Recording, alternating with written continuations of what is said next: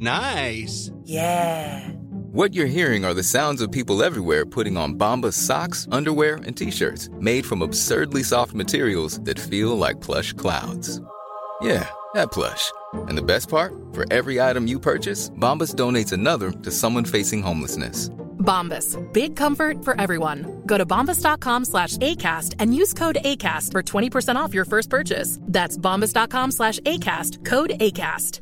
Life is full of awesome what-ifs, and some not so much, like unexpected medical costs. That's why United Healthcare provides Health Protector Guard fixed indemnity insurance plans to supplement your primary plan and help manage out-of-pocket costs. Learn more at uh1.com.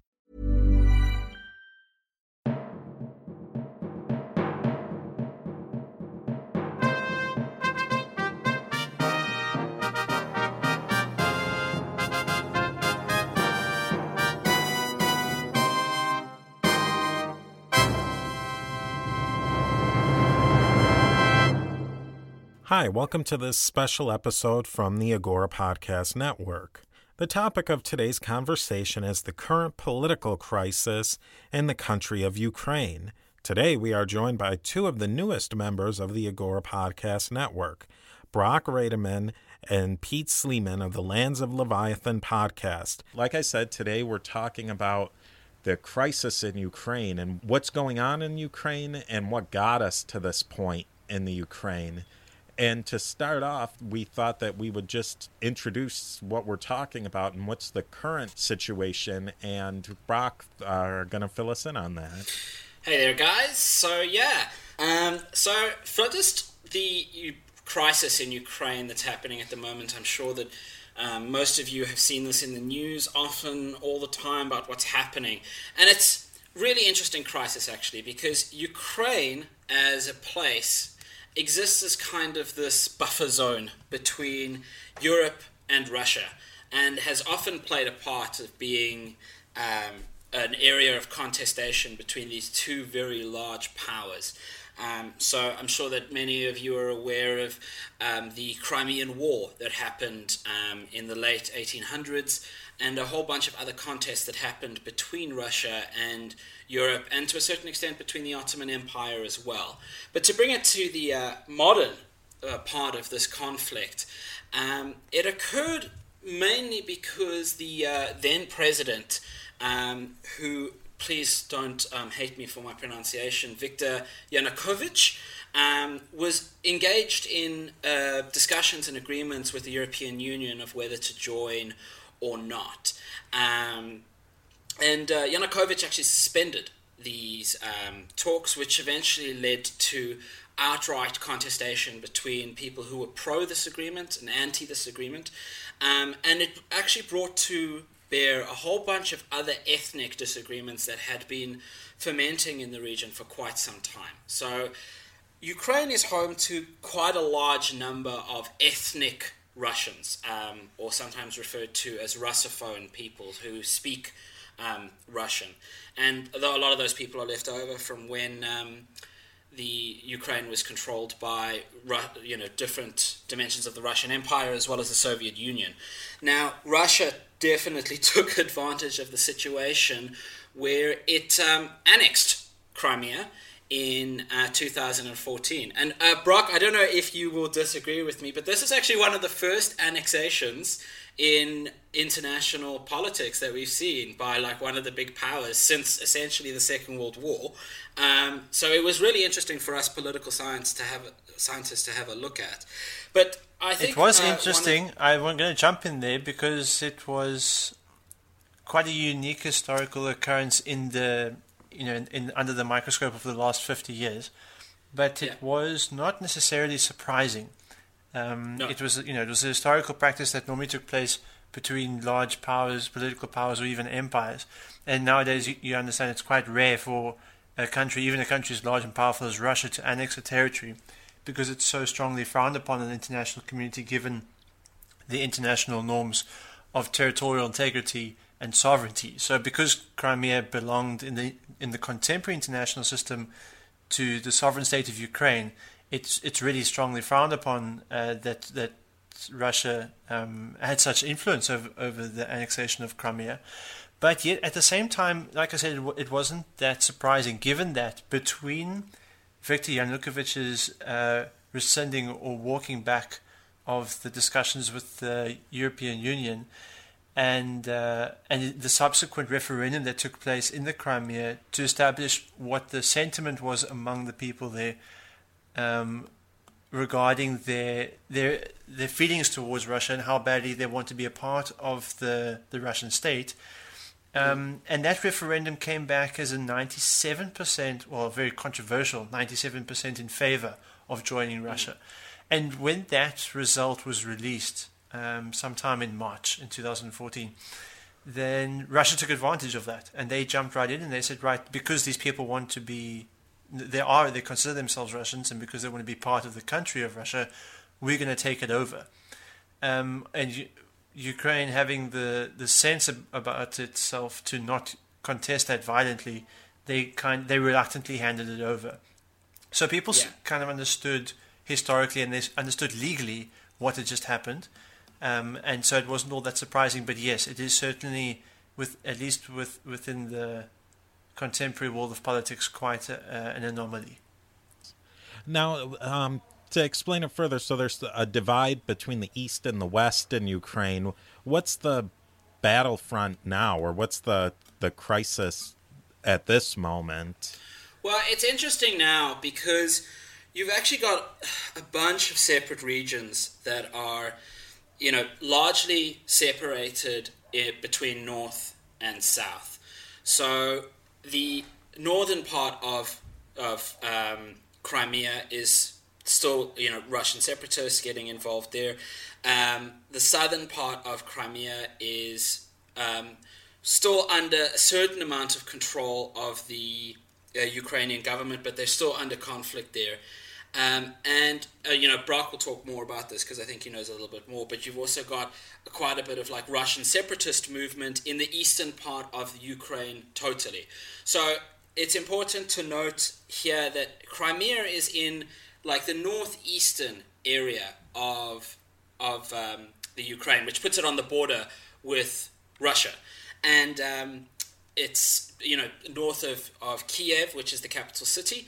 And what's interesting here is that it provides quite a lot of contact between Russia and what is now the NATO-controlled part of Europe, which is one of the reasons why Russia did this in the first place, was to create a buffer between a Ukraine that is part of NATO and Russia herself, which obviously wants to stay as far away from NATO. So you've got these battle lines being drawn pretty much down the middle of Ukraine, separating the east and west from each other. Yes, that's quite accurate. The eastern part of Ukraine, like Peter says, is definitely sympathetic towards the Russian state, given that they consider themselves Russian. A lot more than half of the population there, if you ask them, what nationality they belong to, they would tell you that they're Russian. They speak Russian, they go to school in Russian, they practice Russian traditions, customs, and they're part of the greater Russian culture. Thus, this great sympathy for rebel movements and rebel separatists within that area, within that geographic area, that wish to break away from the Ukraine. And currently, that sentiment remains strong. It has been stronger over the last 2 years than it is right now. We know that since the ceasefire in February last year, things have calmed down to a certain extent, but it remains a crisis. Things are still heated, and separatists still exist, and they still wish for their territories to be reunited with Russia. But that is not going ahead. There's a very slow political movement on that front, and fortunately, sober heads are prevailing in preventing all-out warfare within that zone. It would, if it had to happen, if things had to escalate in that region, I would predict, in my personal opinion here, it would look something like Kurdistan in the north of Iraq, that do not necessarily want to be a part of Iraq, and sympathize maybe a bit more with Turkey, but are prepared to be a sovereign nation. Yet they will choose to sympathize more with one of their neighbors.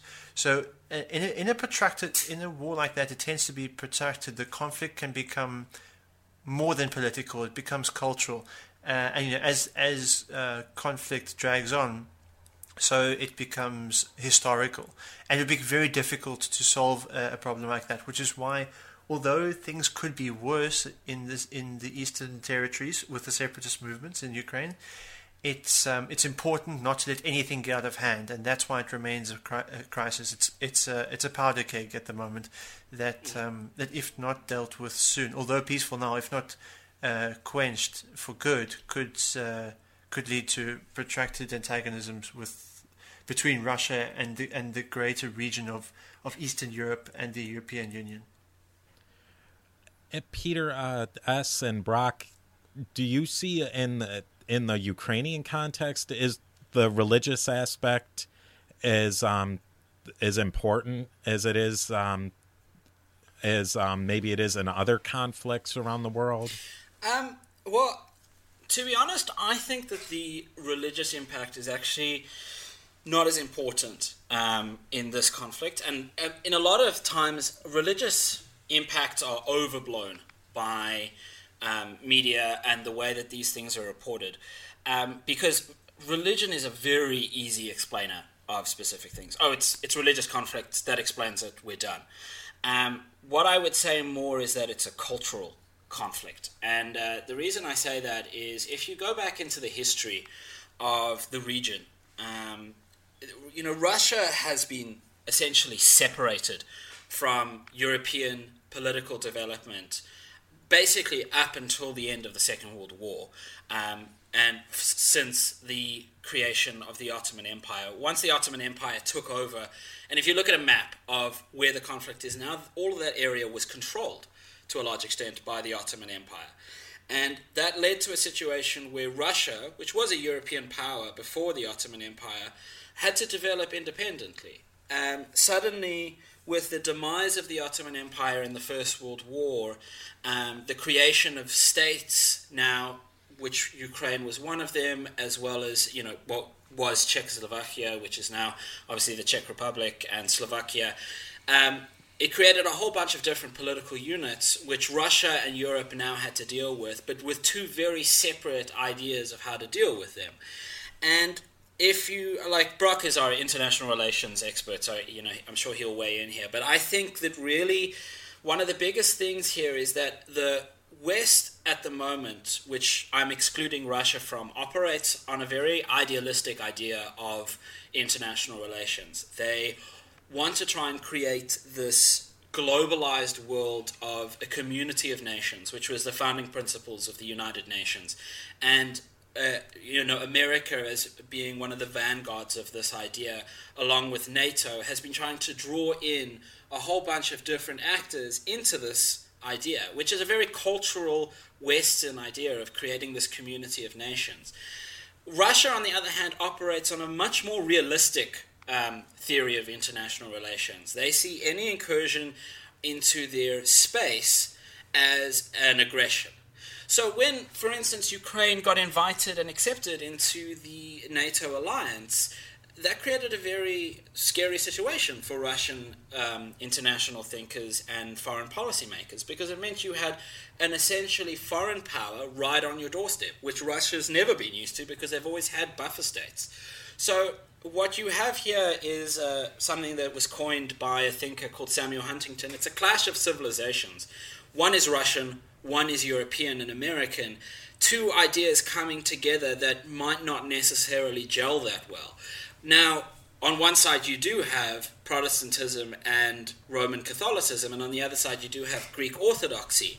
But I don't think that they're that important. I think that's a way to explain it. That makes it very simple. But I think if you look deeper, these are cultural conflicts that occur continually and have been occurring for the past couple of 100 years. I agree with Peter S. there.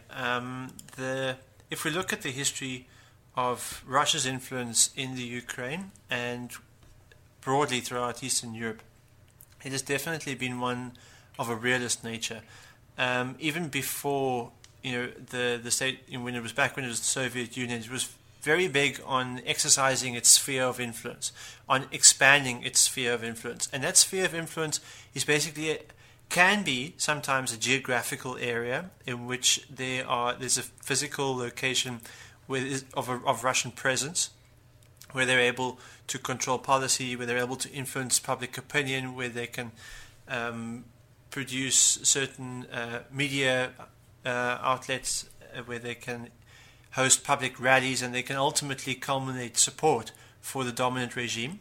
But a sphere of influence can also be an intangible room in which there's an ideological power behind Russian dominance in this case. And both spheres, the tangible, the geographic location, and the intangible sphere of influence were both used by Russia in very smart and powerful ways to overwhelm parts of Eastern Europe, to get people to buy in to being Russian, to identify with the Russian culture and the Russian identity. Now, part of that was religious, where people were inclined to call themselves Russian Orthodox, or at least participate in religious practices that were not intensely European. Then Mother Russia would condone that. But if it had its say, it would ultimately override political conflict. It did. Historically, Russia has not enjoyed practicing religious customs, or at least accentuating the religious aspects of its culture in a way that jeopardizes its political stability and its political influence and its political strength.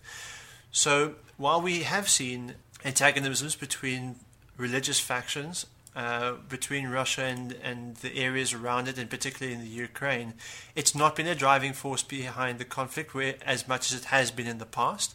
And we could certainly look to use its behavior in the international realm, and particularly within its spheres of influence, that explain this conflict a lot better, such as ideological propaganda and cultural differences, where we can see. If we had to look at this in terms of, if I had to try and vindicate this opinion, I would look to the types of conflict that are being practiced by the parties involved. So if it was true that the religious conflict here was salient, you would see old-fashioned pitchforks and torches coming out. You would see bands running around in the streets, seemingly disorganized, rather vehement, malicious, but ultimately on the grand scale controllable. It would not break out across borders. It would not gather international movements, perhaps international sympathy or support, but it would be a rather disjointed effort between the factions. And that's not what we see. Instead, what we see is a far more cohesive insurgency that is organized around ideological similarities. They are not as active as insurgents could be, but they are certainly well equipped, well armed, well trained, and they share strong political motivations rather than religious ones. So, because of those features of the fighting factions, I'm inclined to say that religion is not at the heart of this conflict.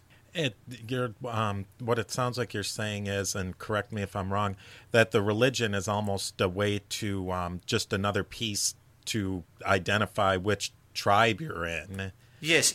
It's another, you wear a certain soccer shirt, and it's a way to say that you're either more Russian-focused or you're more Western-focused. I agree with you. I think I shouldn't undermine how intense the conflict is, and when it is this calamitous, you will look for anything in your enemy that differentiates them from you. So if they happen to be part of a different religion, a very powerful identity factor, then of course you will mention that as part of your differences. And like you say, it could come down to the sports team that you support.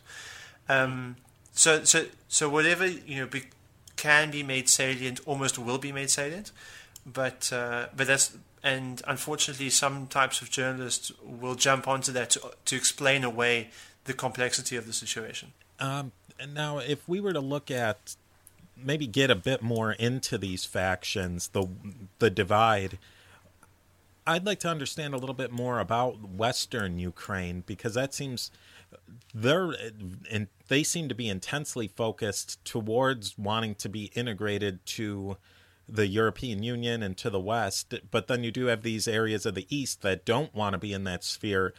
Is that going to lead Ukraine to being split? I will let Peter S. answer that question, but before I do, I just want to address your question. I would like to identify the two warring factions first. So to a certain extent, Western Ukraine, of course, feels deeply afflicted by this conflict, and of course they are directly involved in it, but they aren't the active participants in it. So to deal with the factions involved, we have to identify the Russian sympathizers in the East, and the fact that they are ideologically motivated to separate from the Ukraine and be annexed as the Crimea was. And the opposing faction to them, which is the traditional Ukrainians in East Ukraine, which to a certain extent are less powerful, less persuasive, and they're largely less represented in the government. Where the western part of Ukraine, I'll let Peter Sleeman talk about that. Yeah, well, I think Brock's asking me to talk because he doesn't want to make a political prediction, which is always scary. Yeah, you're absolutely right. What makes this interesting is that the western part of Ukraine wasn't part of the Russian Empire. It remained, largely independent from Russia. It was a province of Austria-Hungary, so it was, you're absolutely right, it was part of a Western sphere of influence, the European sphere of influence, as opposed to the eastern side of Ukraine. So there are definitely, as we've discussed already, conflicts between the East and West, different cultures coming into clash, different ideologies and different religions, different identities that are constantly fighting with each other. Now, is this going to lead to a secession? Well, on one side, it already has, to a certain extent. We've already had secession referendums. We've already had conflicts arising out of the want for sovereignty. But it's very difficult to say one way or the other. And I can hear Brock already thinking and wanting to accuse me of being a fence sitter. But I think that the reason for that is because there's a lot of international pressure on both sides. So the West, and with the powers on the Western side, I think America will mainly be one of the biggest, considering that Europe at the moment is in its own crisis. England's probably just about to leave the European Union. That's a whole different thing. But I doubt the European Union is going to be too worried about Ukraine at the moment with their own thing going on. America would not want Ukraine to split up any further than it already has. And that's in order to keep NATO intact. And America historically has been very good at attaining its own interests, except for maybe Vietnam. But it's been usually very good at keeping countries that it wants together and stopping countries and breaking up countries that it wants to break up. Now, so I think it really comes down to who's going to win that power struggle. Is it going to be America or Russia? But at the end of the day, I don't know how the split would happen if it happens any further. I mean, Crimea has already been annexed. It's already done. And Crimea is what Russia wanted. Well, it's what Russia's wanted for a very long time. Now, would it split any further? I'd have to say that from what I'm reading, it's a possibility, and it's a probable possibility, but I'm not sure that America would allow it, because this isn't just a normal conflict. This is an international conflict between two very powerful ideologies being played out. To a certain extent, and I know that some political thinkers have already done this comparison, it's almost reminiscent of a Cold War scenario playing out, because this is exactly what Russia and America did during the Cold War. They couldn't go to war with each other because they both had nuclear weapons, so they fought proxy wars in different places. Cuba, Angola, different areas in Africa, constantly. There were always proxy wars going on, and we saw the effects of those, and a partition happened, such as what happened in Korea. And this can be seen to a certain extent as a continuation of those conflicts, with Russia stepping up its game as a world power. So I'm not sure is my answer to the question of whether they're going to split or not, because there are very powerful players that are involved here. What I would like to bring up is sorry, Brock, just to interrupt you, is Brock and I recently did a talk on the Panama Papers, and Poroshenko, who is the president of Ukraine at the moment, was very heavily implicated in the corruption scandals of the Panama Papers. Now, that's going to have an effect on the demographics on the people of Ukraine.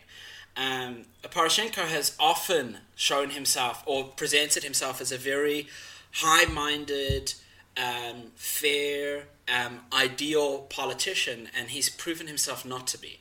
Now, the effect that that's going to have, I think, is going to lose him a lot of trust in Western Ukraine and vindicate a lot of his antagonists in Eastern Ukraine.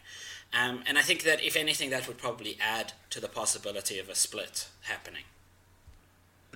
To Brock or Pete S., do you think that NATO will directly get involved, or the United States? Is it that important, and what would be the consequence of that?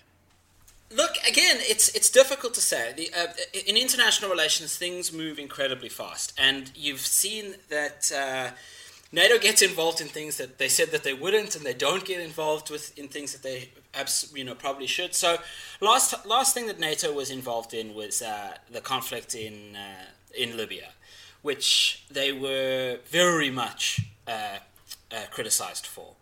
And NATO is an international treaty signed between a whole bunch of Western states, America, England, France being the major ones, but there are tons of different states involved in that. But unfortunately, NATO is often seen as an American actor. It's not, but America does have very strong sway in that.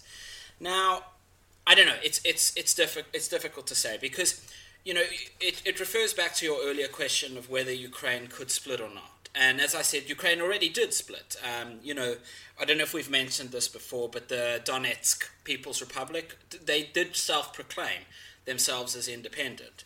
Now, I just saw that they have signed an agreement that says that they will reintegrate as long as they get some kind of self-government in a new constitution, basically setting up Ukraine as a federal state. Now, if that happens, I don't see any reason why NATO would want to get involved. And not to mention the fact that if NATO gets involved in a conflict that involves Russian fighters, that's a recipe for disaster. And American policymakers know that very much. They're very aware that they don't want to get involved into any kind of close quarter combat with Russian fighters. And neither does Western Europe. England and France, basically any nuclear-powered state, will not want to get involved in conflict with any other nuclear-powered state. So I would say it's unlikely, to be honest, that NATO would get involved itself. They might definitely support the Ukrainian government in form of arms or training, or through putting further sanctions on Russia and anybody else who's involved, but I doubt very much that NATO itself would get involved to exacerbate the conflict. That being said, I don't know, I could be wrong about this. We've learned to be very careful about the predictions we make about what's going to happen in these very highly volatile conflicts. And really, the way it looks now, the situation right now, and probably going forward, being that the Europeans have a lot more on their plate right now, and even the United States has a lot more on its plate, that it'll become just a proxy war where the U.S. and the West and NATO will give as much support as they can, but not so much to the degree that they feel that either side's going to go to a full-blown conflict, and the Russians they've pretty much got what they want out of the deal from the sounds of it. To respond to your question, Steve, about the delicate nature of this conflict, given that the subsequent actions could be seen or could be treated as a proxy war, I would say, in my opinion, it has already been a proxy war for the last 2 years. It's Russia was able to convince the international community that it just wanted a tiny sliver of land called Crimea, and when it got that, it pulled its hands out and it made public statements saying that it had no more interest in the future of the Ukrainian people. However, when we later discovered that Russian jets had been violating no-fly regulations and they'd been seen over the border of Ukraine, plus the fact that paramilitary troops had been discovered sneaking across the border to carry out covert military objectives, it became quite clear that Russia wasn't quite done with Ukraine, and probably still isn't. But that doesn't concern NATO. It still doesn't concern NATO to the point of intervention. It came very close, but it still kept its hands out, allowing the Ukrainian government to deal with the problem mostly on their own. And the reason I believe that is because of the real conflict that has caught the eye of NATO. That's in the Middle East, and because NATO has such a large mandate in the Middle East and has so many conflicting allegiances and pockets of power with which to interact, it has found itself almost at the mercy of Russia, strangely enough, peculiarly enough. Not that it depends on its cooperation and its allegiance, but more that it just wants to keep Russia in the known field. So rather than having to add Russia to the list of factions whose intentions are unknown, it's quite happy to be semi-friendly with Putin and his administration, particularly his military advisors, so that whatever its interactions are with Turkey and with ISIS, that NATO doesn't have to count on its cooperation, like I said, but more just know what its intentions will be, and it can count on them to follow through on those intentions. So with both eyes on the Middle East, I think that the NATO's interests in the Ukraine are trying to leave it be as long as possible, and treat it more or less like a proxy battle in which to ideologically engage with Russia, but not militarily. And Pete, do you have anything to wrap up for today? Yeah, I think I completely agree with Brock. I think of course, I'm a superior student. I think what's important to note here is to look at the who's trying to do what. Every international actor is attempting to maximize the amount of power they have in the international sphere, and Russia is Russia is kind of getting back on its feet after a huge amount of changes that happened since the fall of communism, and it's really starting to throw its weight around in the international community. And Brock alluded to that with Russia going up against ISIS when America was kind of not really willing to get involved again in another conflict in the Middle East. And if I would say look at a map of Europe at the moment, and you can see that Russia is buffeted essentially from the west by three states. It's Ukraine, Belarus, Lithuania and Latvia to a certain extent, but Belarus and Ukraine are the big ones. And you can see, if you have a look at any kind of Russian foreign policy, those two states are very important to Russia's interests because they keep Russia safe from the West. Russia doesn't know what the West is trying to do, and Russia knows that it doesn't have any love lost between itself and the West. And the Western powers, which are largely represented by NATO and the United Kingdom and France and America, are also trying to expand their influence the other way as well. And as Brock says, trying to contain the situation going on in the Middle East at the same time. So I would say that if the West is willing to let Russia be, then Russia would probably be willing to settle down a little bit. But I doubt that that's going to happen. I would say, if anything, we are getting into a period in international relations where it is going to be a little bit of a struggle between Russia and the West. But, in my opinion, it's a struggle that the West is going to win at the end of the day, because Russia doesn't have the economic power, nor does it have the longevity to sustain any kind of long-term Cold War 2.0, if you will. So, yeah, it's very interesting, and I think it'll be interesting to keep an eye on it. But, with the whole world focusing on the Middle East, I think the Ukraine will kind of simmer down, the lines will formate, and as Brock said, it's likely to become a federal state, which would be the pragmatic response to the conflict at the moment. Well, I want to thank you so much for coming on, and this was an Agora Podcast Network production. You two are the hosts of the Lands of Leviathan podcast. Can you tell us a little bit more about your podcast? Sure. We are hosts of the Lands of Leviathan podcast, which is what we do is we analyze political and international relations theory, try and make it accessible to people through popular culture. So we've done state formation by looking at the zombie apocalypse. We've done Star Wars and looking at the way that the UN Tell them functions. About today.